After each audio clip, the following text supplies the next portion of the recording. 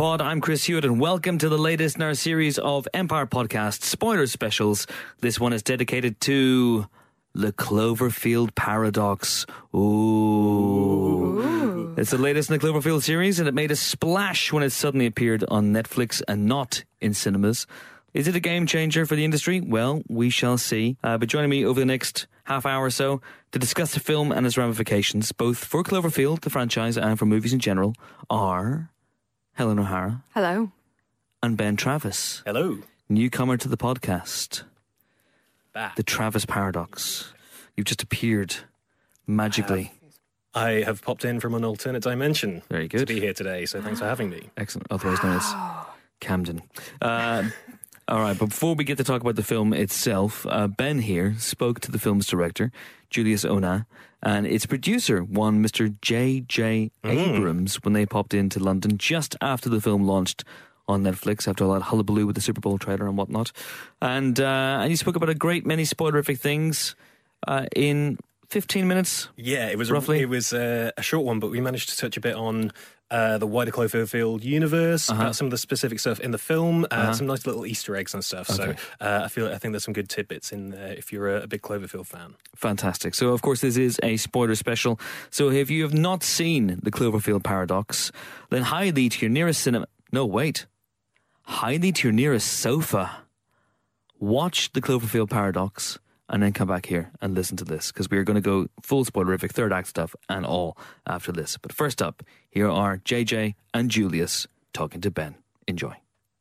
So welcome to the Empire spoiler special for the Cloverfield Paradox. I'm very pleased to be joined by the director of the film, Julius Onah, and the Cloverfield overlord himself, J.J. Abrams. How are you guys doing? Very good, thank you. Thank you. What a week.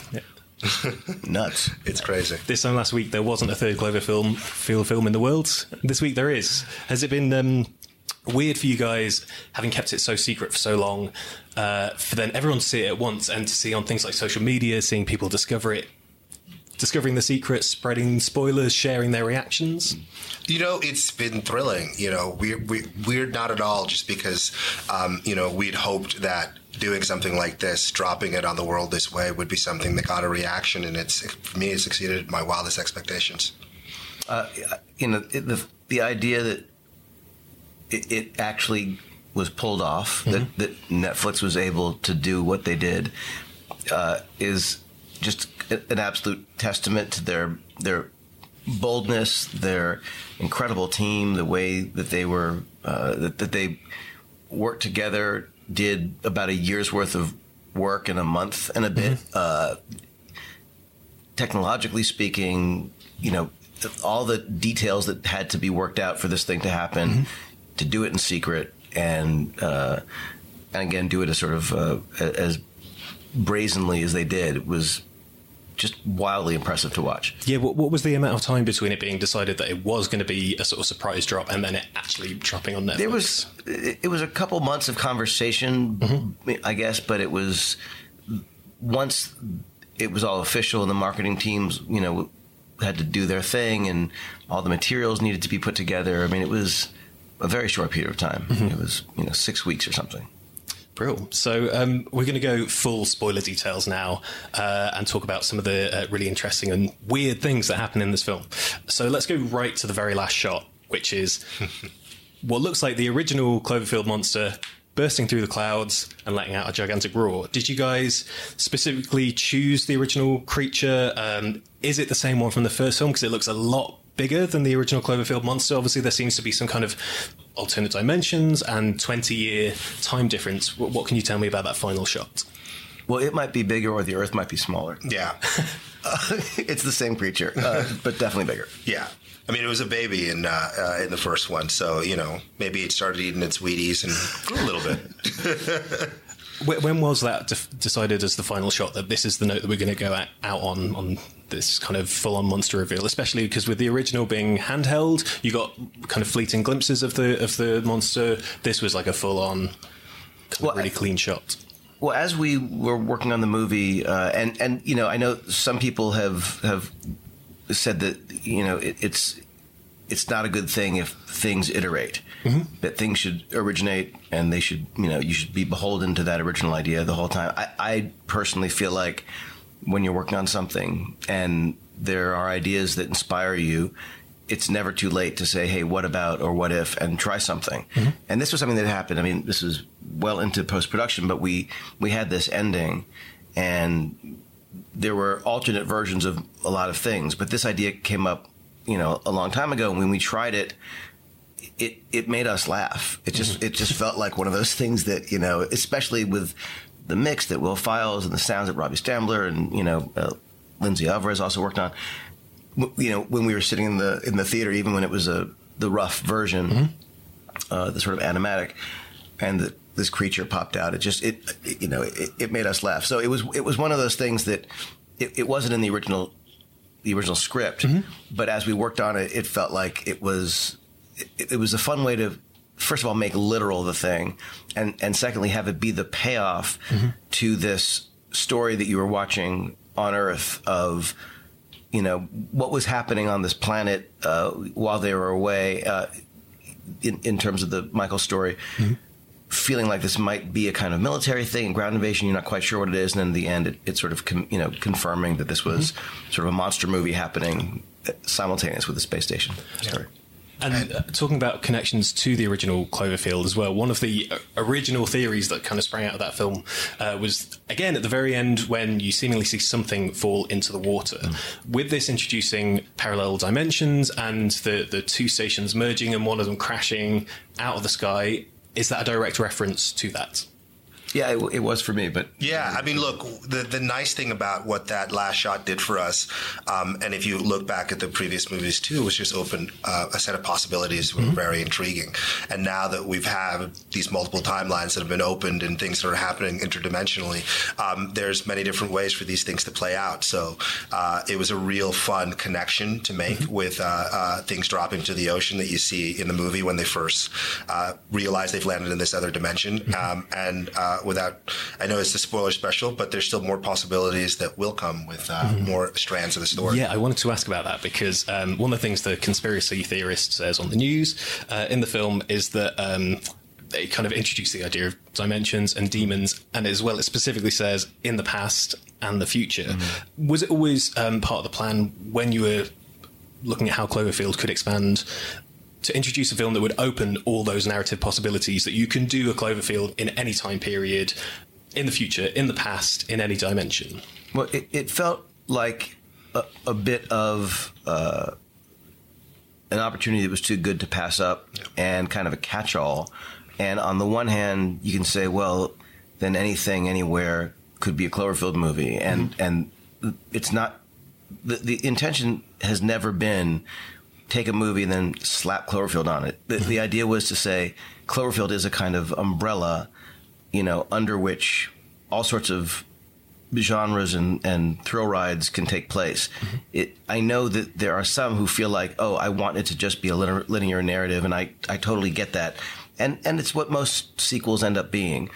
For us, the idea has always been, could there be spiritual successors and sequels that weren't literally a narrative sequel, but that had a connection to the original movie in the DNA of how we made it. So, for example, with Cloverfield, it was the inspiration was what would happen if there was a monster movie and it was the point of view of, the every man, every woman on the street. You rarely would get that. Most giant monster movies have these sort of God's eye view storylines, and you kind of pop between a bunch of different characters. This was a very sort of intentionally intimate, singular point of view. The second movie was an inspiration of, another kind of what if, and that feeling of, what if you find yourself being held captive by someone who might be crazy but might also be right about something, hyper bizarre, supernatural sci-fi happening outside. This third one it began as this story on the space station, but what we realized was the opportunity for almost the way Poltergeist used a haunting to allow for all these disparate elements. So what a stake crawling on a counter, or a bunch of chairs stacking up, or these, corpses rising out of the pool, or a tree, or a toy clown coming to life and grabbing you, or a girl going into a television set, what all those things have to do with a haunting, it allowed for crazy, weird shit you just want to see within a storyline that had a sort of excuse for it. So what we realized was, though this was a future story, there was an opportunity for us to create something that would give license to do things that were simply insane and reality bending and bizarre, but not even just in this movie, but also in the films that have preceded it and those that follow. So from your guys' point of view, would you say that the events of the Cloverfield Paradox is sort of is the Big Bang that allows all the other Cloverfield stuff to happen? Yeah, absolutely. That's a good way to put it. So to go kind of all in on Cloverfield Paradox, so one thing I thought was really interesting, you guys spoke about there being various iterations of the film along the line. The opening scene is actually a really lovely, quiet scene between Gugu's character and her husband Michael. That really centers her as the protagonist for the film. But was there ever a version where Gugu's character wasn't initially denoted as the focus, but then kind of like Alien, where Ripley over the course of the film becomes the central character? It kind of zones in on her. Was there ever an iteration of the film like that? Never. It's always been about Hamilton at the center of the story and the journey that this character goes on. And I think that was great for us as an anchor because, when you are in this situation where anything goes and anything's possible, it's easy for, I think, the emotional journey of a story to lose its focus. But having Hamilton at the center of the film was something that, I think, for all of us, kept it one foot on the ground. So as we kind of, spiraled out there and did some of the wild, crazy things we did in the movie, we always knew we were going to be coming back to her. It allows you to, have a gigantic monster in your movie, yet at the same time, not lose track of who that anchor is emotionally. And Gugu just did such a terrific job owning that woman. Talking to some of the other characters in the film, Mundy, Chris O'Dowd's character, makes a really big impression. He delivers a lot of laughs all the way through, but he also gets a really horrible death. Where did you come up with the idea for his demise? We were kind of playing around with just all the different ideas of crazy things that we thought could end up in this movie. Magno putty was something that came up after seeing some real magnetic putty on the internet. And we thought, Jesus, we haven't seen anything like that in a movie before. What if we played around with this thing and what the possibilities were? So, that death kind of came from us just, doing the R&D of could we actually make this effect work? And then also, in what way would that affect one of the characters in the film? And, Mundy, Chris did such a great job because it's hard to be that kind of character in a movie sometimes and not, just kind of feel like a throwaway or be flimsy, but he made Mundy still feel like this smart, real human being. And, in many ways, somewhat of an audience surrogate when you see all these crazy things happening, he reacts or says the things that we might all be thinking. And, who better to put up against Magno Putty than the amazing Chris O'Dowd? So it just made sense as we were, exploring and writing and putting it together. Another question about Mundy. Who's controlling Mundy's arm that gives him the instruction about Volkov? What can you tell me about that? I think it's maybe the best question we've ever got. I think that the feeling that we had when we were working on the movie was, what is the weirdest, most bizarre, most frightening thing that could happen? I love the idea of this arm being taken off, but Mundy not feeling it. No pain, but just suddenly his arm is gone, and that felt strange. And then the idea that the arm suddenly sort of takes on a life of its own, and is somehow, in a way that felt like, because we kept asking ourselves, if you were to have a nightmare and you would wake up and you said, I had this nightmare, and you described it, and it was something that was so irrational, but the idea that you would have, something happen like this where, not just that the arm disappears, but that the arm starts, reappears, and then it communicates something. That the idea that this piece of equipment from the space station would go missing and end up in someone's stomach, that the worms would pop out, a woman would be in the wall. It's like all these things have very tenuous connections to, well, there was an alternate reality in which, but to me it was, as soon as they did this thing, they broke reality, and that what was happening was as much of a fever dream, twisted nightmare. So logical, rational questions, and I understand, I would have the same question, but I think that, again, in a bit like Poltergeist, when you say, well, is it there just to scare you and just, these things there just to be weird? I guess that part of it was these characters that hopefully you connect with and you like, you suddenly find yourself, as with them as your proxy in a situation that is simply bizarre and simply terrifying and a bizarre fever dream. And that was really the intention. So there is no one spirit. There is no one force. One could argue, I suppose, that it's like somehow it's a version of Mundy trying to, who's in this other dimensional space that's not a reality that we know, who becomes aware of it, who's trying to communicate with that Mundy. I mean, you could make arguments, but to me, there is no one answer. It's more the experience of it. Or you could just wait for the Cloverfield movie that would be entirely from the point of view of the arm. I would love that. I think our time's nearly up, so I'm going to just go for some real quick-fire questions to finish off on. So in the credits, there are cameos from Simon Pegg and Greg Grunberg, both JJ Lucky Charms. Where are they in the film? Where can we look out for them? I believe that Simon's voice, I think, is the second voice you hear audibly. News stories. And Greg is the... Michael's friend on the phone, who works at Mission Control. There's a Kelvin gas station, which has appeared in other Cloverfield films, a Super 8. There's the Slusho bobblehead on the dash. What other Easter eggs can people look out for in the film? There's Tagarado. There, you see that logo in certain parts of the space station. I think you've hit the big ones, though. I mean, there's Slusho. You've had Calvin. Calvin shows up in a couple of different Julius places. had my favorite idea, which ended up not being the movie. Oh, God. Should I talk about this? Oh, no, it was great. I loved it. It was, yeah. Julius, it was my favorite thing. When during the spacewalk sequence and all this debris is flying around, there was a truck that was going around that was just there, and it was from the Cloverfield, 10 Cloverfield Lane. It was the truck from Stambler's truck. But it was one of those things that, once again, it was just... Some people called it out as being too crazy. I loved it because I just thought it was so bonkers. But...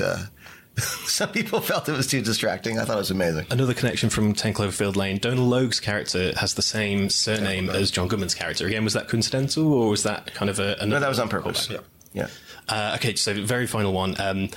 One thing I really liked, that was just a silly little thing, was the kids' TV program Bleep Bloop. What can you tell me about Bleep Bloop? Bleep Bloop is a real thing that Ben Schwartz and I did together years ago that we've just never done anything with. And when we had this beat where Molly, the little girl, was watching a video, we used it. And Ben and I have been talking about now we have to probably put it out there. I would watch a Bleep Bloop series, just saying. Cool. Wait till you see the thing for real. It's ridiculous. Cool. Well, thank you so much, guys. It's been great to speak to you about the film. And thanks very much for your time. Thanks so much. Cool. Okay, so that was Julius Onah and J.J. Abrams talking to Ben Travis about the Cloverfield Paradox. Before I want to get into the film itself, the third act stuff, and spoilers, and some of the film's more inventive death scenes, let's talk about the way the film dropped and what this means. I think everyone, in fact, we talked about this in the podcast, the regular podcast, thinks that this is a brand new thing. But I feel it kind of, a new film drops on Netflix every week now without any hullabaloo. Or there's a Jack Black film on Netflix which just appeared out of nowhere called The Polka King. Yeah. And I have no idea what it is. I have no idea. I'd never heard of it. No idea it was being made. And suddenly there it is on Netflix. How is that different from... And the Will Forte comedy as well. The Will Forte comedy, which debuted over here at the same time as it was playing in Sundance. In Sundance, yeah. No fanfare. There it is. Here's a movie. Go and watch it. How's it different from what they've done with Cloverfield Paradox? I think maybe the difference in this case is this one did have a scheduled cinema release. Maybe it literally comes down to that. This one was, when I was putting together the preview of 2017 for Empire, we were actually looking for pictures of it at that point, and they kept sort of going, we'll see maybe some day, guys, but not today, but, we'll get you some pictures one day. So it's been kind of on the schedule for a long time. It's been pushed back a few times, and now it appears this way. I think as well the name recognition, like Cloverfield's been around for the last 10 years now, and Netflix has had some big films dropping on the service, and they had Bright, obviously, just before Christmas, but that was their kind of, we're here, we're making big blockbuster films, whereas Cloverfield was like, here's a series you already know, here's a film that you might already have been anticipating, and we've got it here now before you even really knew officially that it existed. And what it does as well is that it created excitement for the film. Mm-hmm. I think whenever the film itself, I think it's probably fair to say, is not that great overall. It's okay. It's okay. It's fine. It's Yeah. a really good cast, Yeah. which gives it something. There's some interesting like sci-fi ideas in there, but it's not going to set the world alight. And so this had a chance for people to watch it before really they realised that it wasn't quite up to the standards of 10 Cloverfield Lane, which is a very, very good film. And Cloverfield, which I have mixed feelings on, the first Cloverfield.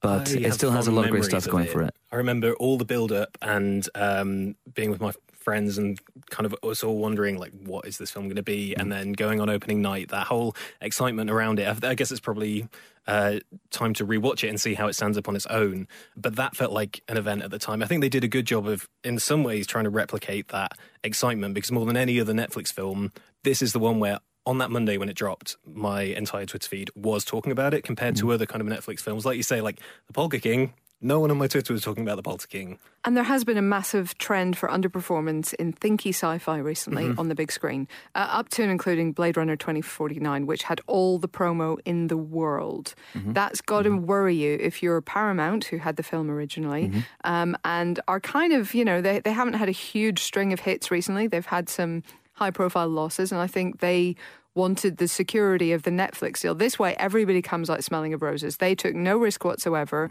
and got some money that covered the cost of this film and a bit more besides. Netflix managed a sort of publicity coup that got people talking about them, and the film probably got more eyes on than it would have gotten in the big screen. Yeah. I mean, certainly that's what they said with Bright. If the numbers that Nielsen declared had seen 11 million people in America in the first weekend apparently watched Bright, this is according to Nielsen, because as we know, Netflix never released the numbers. 11 million people, roughly $10 a ticket. That would have been a $110 million opening weekend. I don't think Bright would have got that in the cinemas. So that's a huge, huge win. But at the same time, there's a flip side to that coin, and that is you make a film for the cinema. This isn't a Gareth Evans with Apostle situation or Duncan Jones with Mute situation, which is we have these films. And even Martin Scorsese with The Irishman. And no studio will make these films. But here come Netflix to back us, and we know going in that this is going to end up debuting on the small screen. And there's a different situation here, I think. This is more Alex Garland and Annihilation. Yes. Which, I think ultimately, if your film is enhanced by a theatrical experience, that you may be a little bit annoyed about that. But then, listen, this is all supposition. I'm sure Julius Onah is delighted that 8 trillion people watched the film at once. We've got some questions from people that I've just had being sent in. A lot of people are asking about Chris O'Dowd's severed arm. Namely, what was going on there? Writer's Block asks, should it have ended with Chris O'Dowd's severed arm making a jerk-off motion? Yes. The guys in the interview said, we're talking about how it could open up all the possibilities of future Cloverfield films, that they can be set anywhere at any time. And Julius Onah did propose a film told entirely from the point of view of the arm, which I think would be interesting. Yeah. We haven't seen that before. No. So that would be a thing. Maybe not a good thing. No. Who knows? Maybe the arm could team up with Ash's arm. Oh my God. From Evil They'll Dead. high-five Yes. each other. Yeah. Yes. Well, this is one of the things about this movie, because it's a fun movie as far as it goes. I enjoyed it at the time, but it's a movie that reminds you constantly that there are better films out there. So it's a movie that reminds you that Event Horizon exists, because you have Always a good thing. always a good thing. You have a space station that appears to be taking on a mind of its own, and it appears to be trying to kill off the people on there, and maybe it's crossed over into some sort of Hellion dimension. You don't know that for sure, but that seems to be an indication. Obviously reminds you there's Alien exists, because there's literally a chest burster scene. It reminds you that Evil Dead 2 exists, because there's an arm with a mind of its own. And the end, and this is interesting because the first Cloverfield for me, shall we say, lovingly homages the end of Miracle Mile by Steve DeJarnett. If you've never seen Miracle Mile, check it out. It's a really good film. And Cloverfield, the end of Cloverfield is very similar to Miracle Mile. And likewise, the end of this, where you have Roger Davies, Michael, yelling on a phone to people to stop something, stop, don't tell them not to come back, tell them not to come back, is so Halloween 3. It is so Halloween 3. But, that said, I love the severed arm. It was fun. The severed arm just felt like it had wandered in, literally just appeared from a different film and was going, "Hey guys, how's it going?" For me, to be honest, so did the rest of Chris O'Dowd. I thought that was a fun character, but the film moves through some really weird tones. It starts off, tonally it's all over. quite very kind of tense sci-fi build-up, and then you've got a little stretch that's full-on horror. You got full-on sci-fi horror. You got the woman turning up in the vents in the ship, and you've got the worms bursting out of the Russian dude, and you've got all these kind of really creepy things going on. And then Chris O'Dowd's character comes to the forefront. You get the arm, and you got him spouting kind of really goofy comedy lines.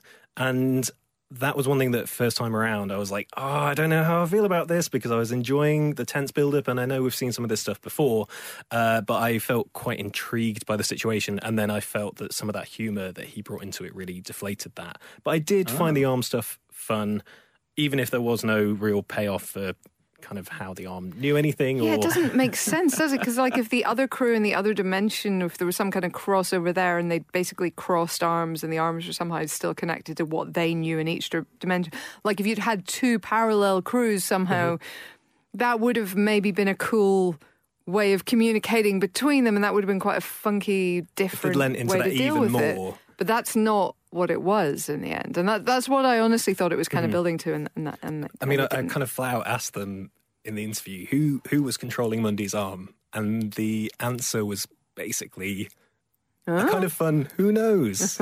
Infinite possibilities. I think that's a nice get out for this entire film, isn't it? Who knows? Why is the ship alive? Who knows? Why does the ship appear to come to life to kill Chris O'Dowd's character in that scene? Because there's the magnetic stuff is happening, and you think that, you know, it's one of those. It's like a crazy Friday the 13th movie. It's a bit like Alien Covenant in that way, and it becomes people are just being picked off one at a time, but not by a mass serial killer. By I would assume the ship itself.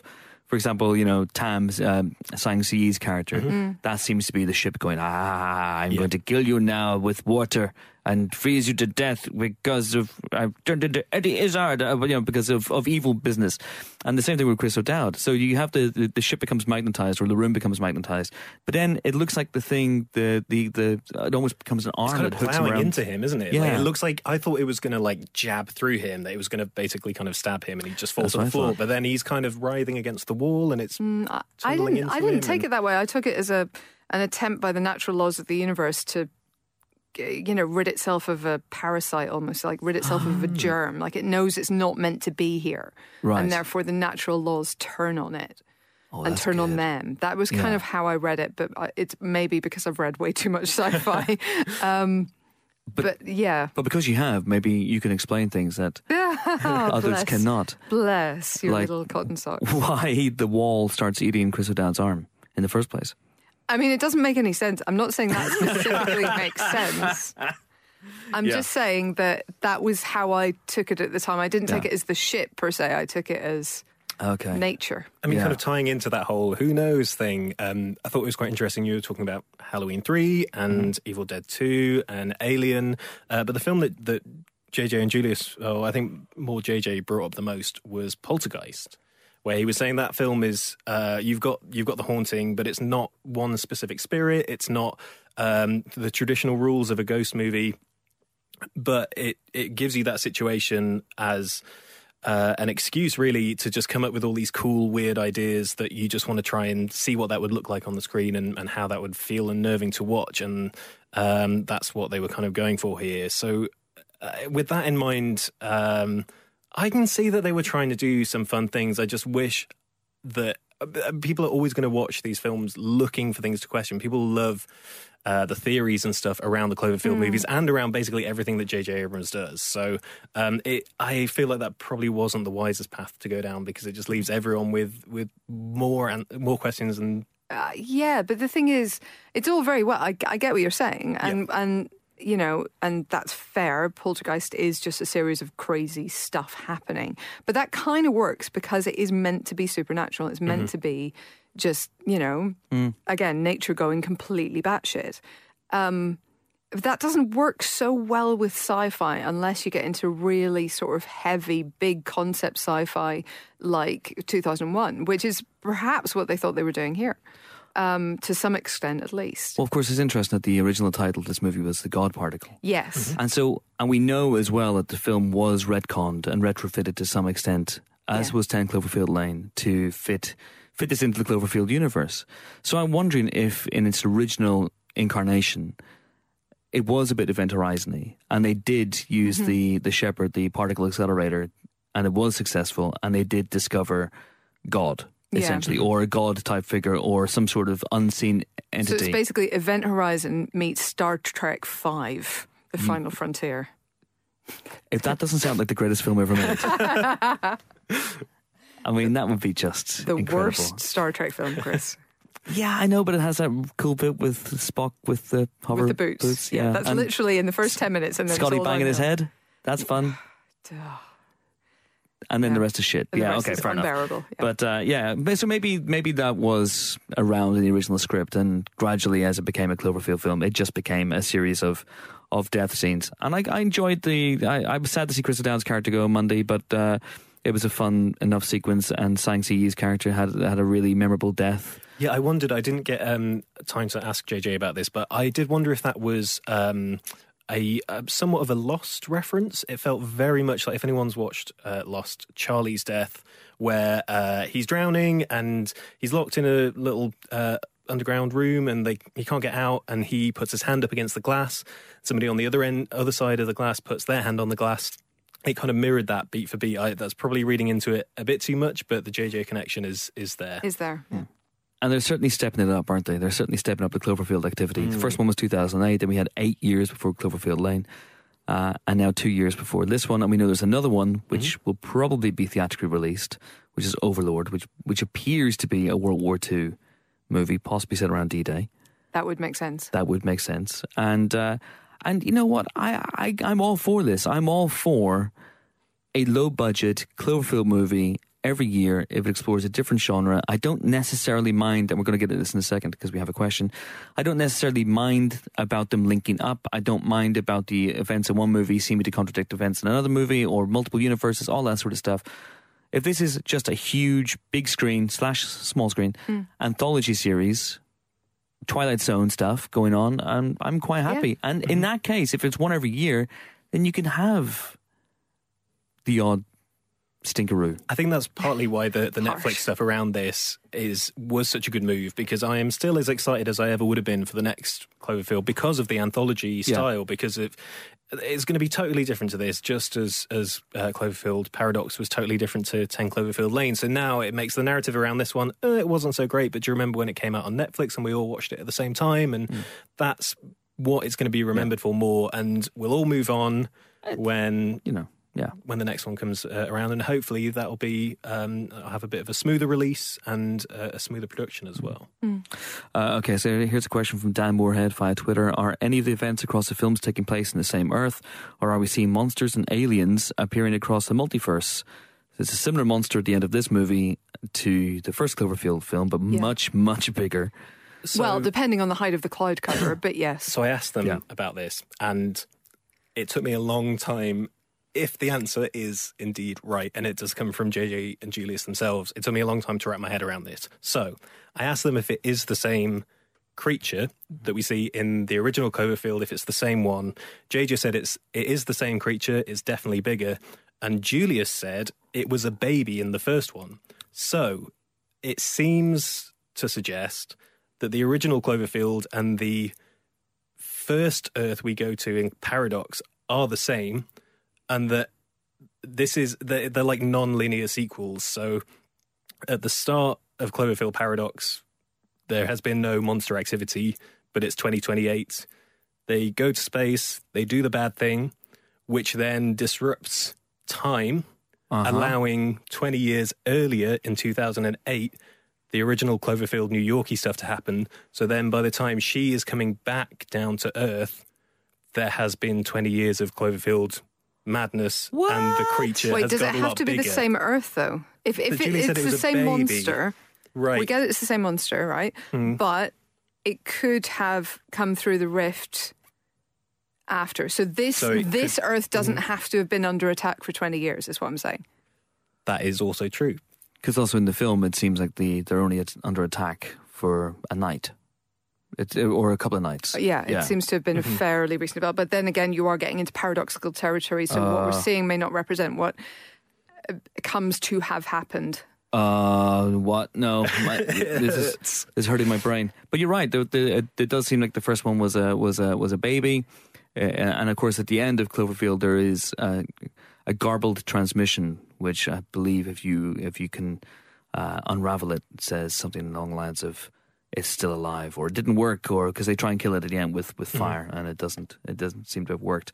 That's intriguing, but certainly 10 Cloverfield Lane, which has got aliens and spaceships and all sorts of stuff, that seems to be something else. So whenever they fire the Shepherd, and as we know, the 18 minutes 20 seconds thing appears to be nonsense. Coincidence. So the theory goes, and this was uncovered by someone very, very quickly, I think it was on Reddit, that if you play Cloverfield and Cloverfield Paradox side by side, at 18 minutes and 20 seconds into Cloverfield Paradox, they fire up the Shepherd, the particle accelerator, and that's when the monster is first heard in Cloverfield.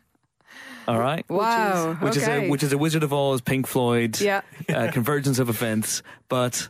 apparently, and this is from JJ himself, that was a complete coincidence, and he was very tickled when I told him that theory, and he said no, it happenstance. So we can scratch that one off the list, but it's still baking my noodle, I have to say.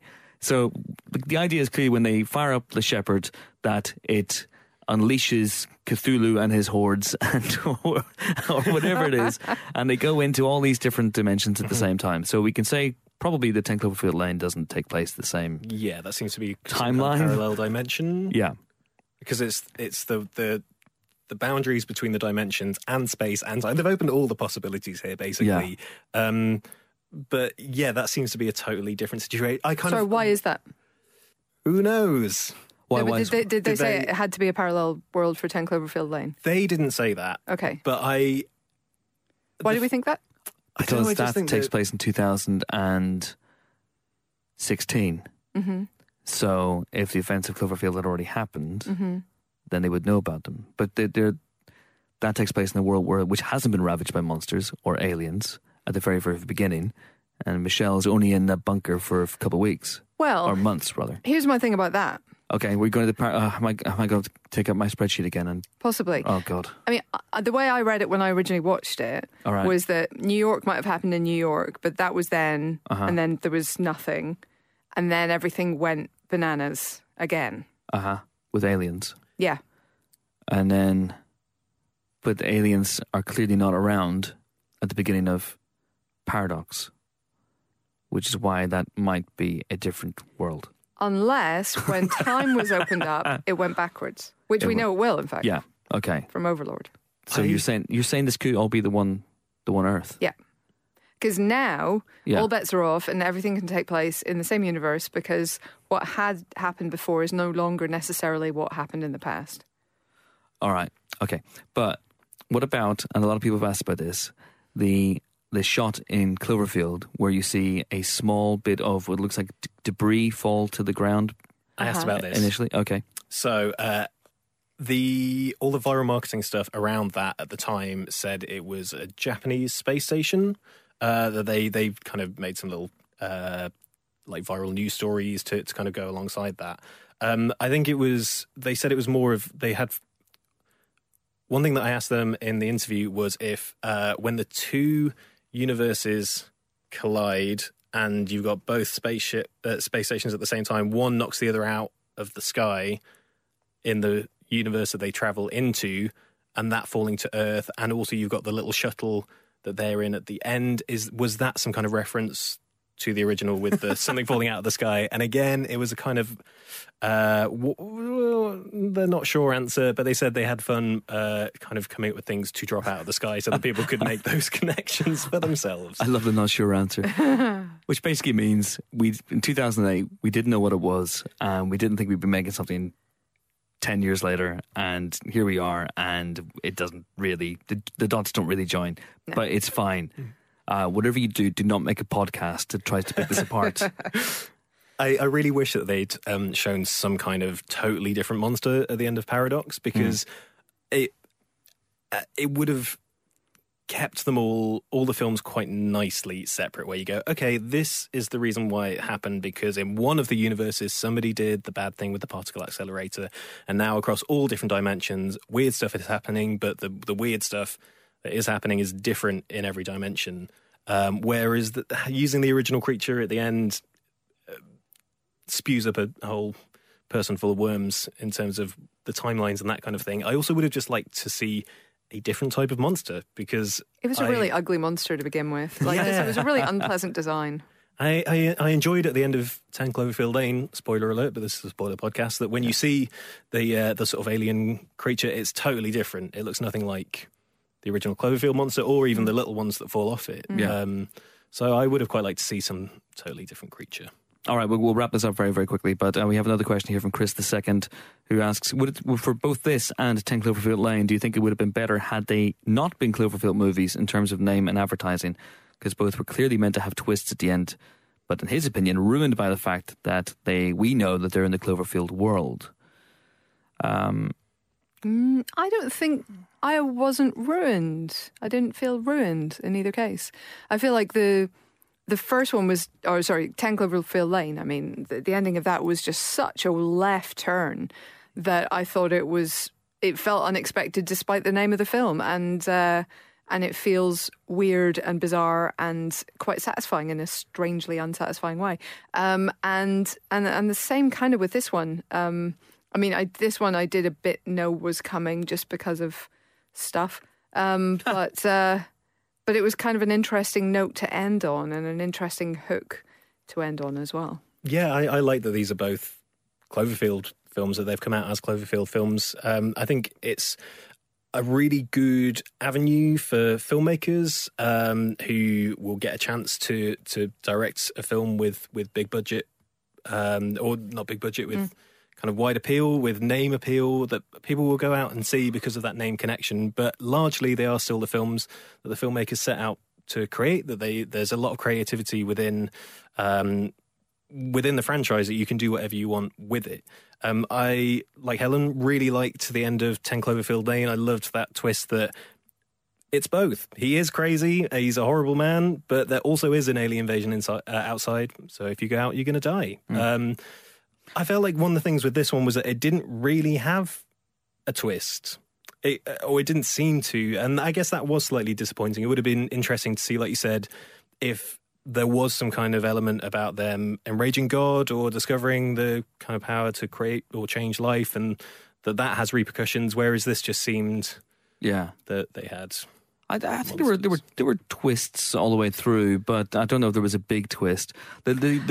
The non-twist that I thought was quite funny was the revelation that Elizabeth Debicki as Jensen, who appears looking, apart from the fact that she appears in great pain, but for the rest of the movie she just sits there looking sinister and evil. Turns out to be sinister and evil. What? Well, not. I mean, she's kind of got right on her side a little bit. You know, she's trying to do it for the future of her humanity and whatnot. But yeah. When your bad guy turns out to be, when the obvious screaming bad guy turns out to be the bad guy, I thought they could have worked on that one a little bit more. Yeah, they maybe could have. I did think that the revelation that Ava's children were alive in the alternate dimension, that was a bit of a gut punch. You could feel that one. That hurt, and that did make you wonder for a moment. Okay, how's this going to go? Yeah, but only a moment, because you're like, nah, she's going to do the right thing. Yeah, although she sent a video message to herself saying, "Don't do that thing that you wouldn't do." Because I've done it, but you clearly haven't done it, so you're not going to do it. But, you know, she doesn't have much faith in herself, in her alternate self. But then, I mean, that is actually quite logical, because if there are actual, exact duplicates of people in this alternate dimension, then ultimately the population has to be pretty similar. Mm-hmm. So she has reason to believe that her children will die in the alternate dimension, even if they didn't die at exactly the same moment, because otherwise the population would look completely different. Well, you're right, because this alternate dimension has the makeup of the crew is exactly the same, bar one. Yeah. And the only difference really is that Schmidt, the Daniel Brühl character, is an evil baddie in the alternate dimension, but a heroic goodie who survives to fight another day in this one. Or does he? Because they might just be food now for the big Cloverfield monster. And I did rewind and see if I didn't know the first time I watched it whether it literally fell into the monster. That would be kind of the end of Deep Rising. Now what? no, another thing. Them inside the monster, inside the pod. Yeah, but I don't mind the fact that these are Cloverfield films. I think it's quite fun. We've talked constantly in the podcast about how other studios have tried to replicate the Marvel model without success. This isn't doing that. This is going about it in a kind of nutty, kind of retconned kind of way. And I quite frankly feel that if this movie had been released as God Particle, and if Cloverfield Lane had been released as, I believe, The Fault, we wouldn't be talking about them. They'd be fun little movies that would popped up, probably been reviewed in Kim Newman's Video Dungeon in Empire. Maybe pick it up if you see it on Netflix or Amazon a year or so down the line.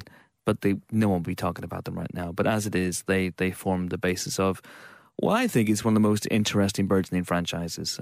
They won't get everything right. I don't think this is entirely right, but it's certainly one to keep an eye on. I think that's fair. Mm-hmm. I mean, look at the difference between this and, say, Skyline or something like that. It's this has gotten more love, even from us. Indeed. A good note in which to end. That is it for us. It's goodbye from Helen. Toodaloo. It's goodbye from Ben. Bye. And it's goodbye from me. I'm off to be retrofitted into the Cloverfield franchise. Ooh, where are the monsters coming from? I don't want to know. No. Don't ask me that question. It can only end in tears. Literally and metaphorically. Thanks for listening. See you next time.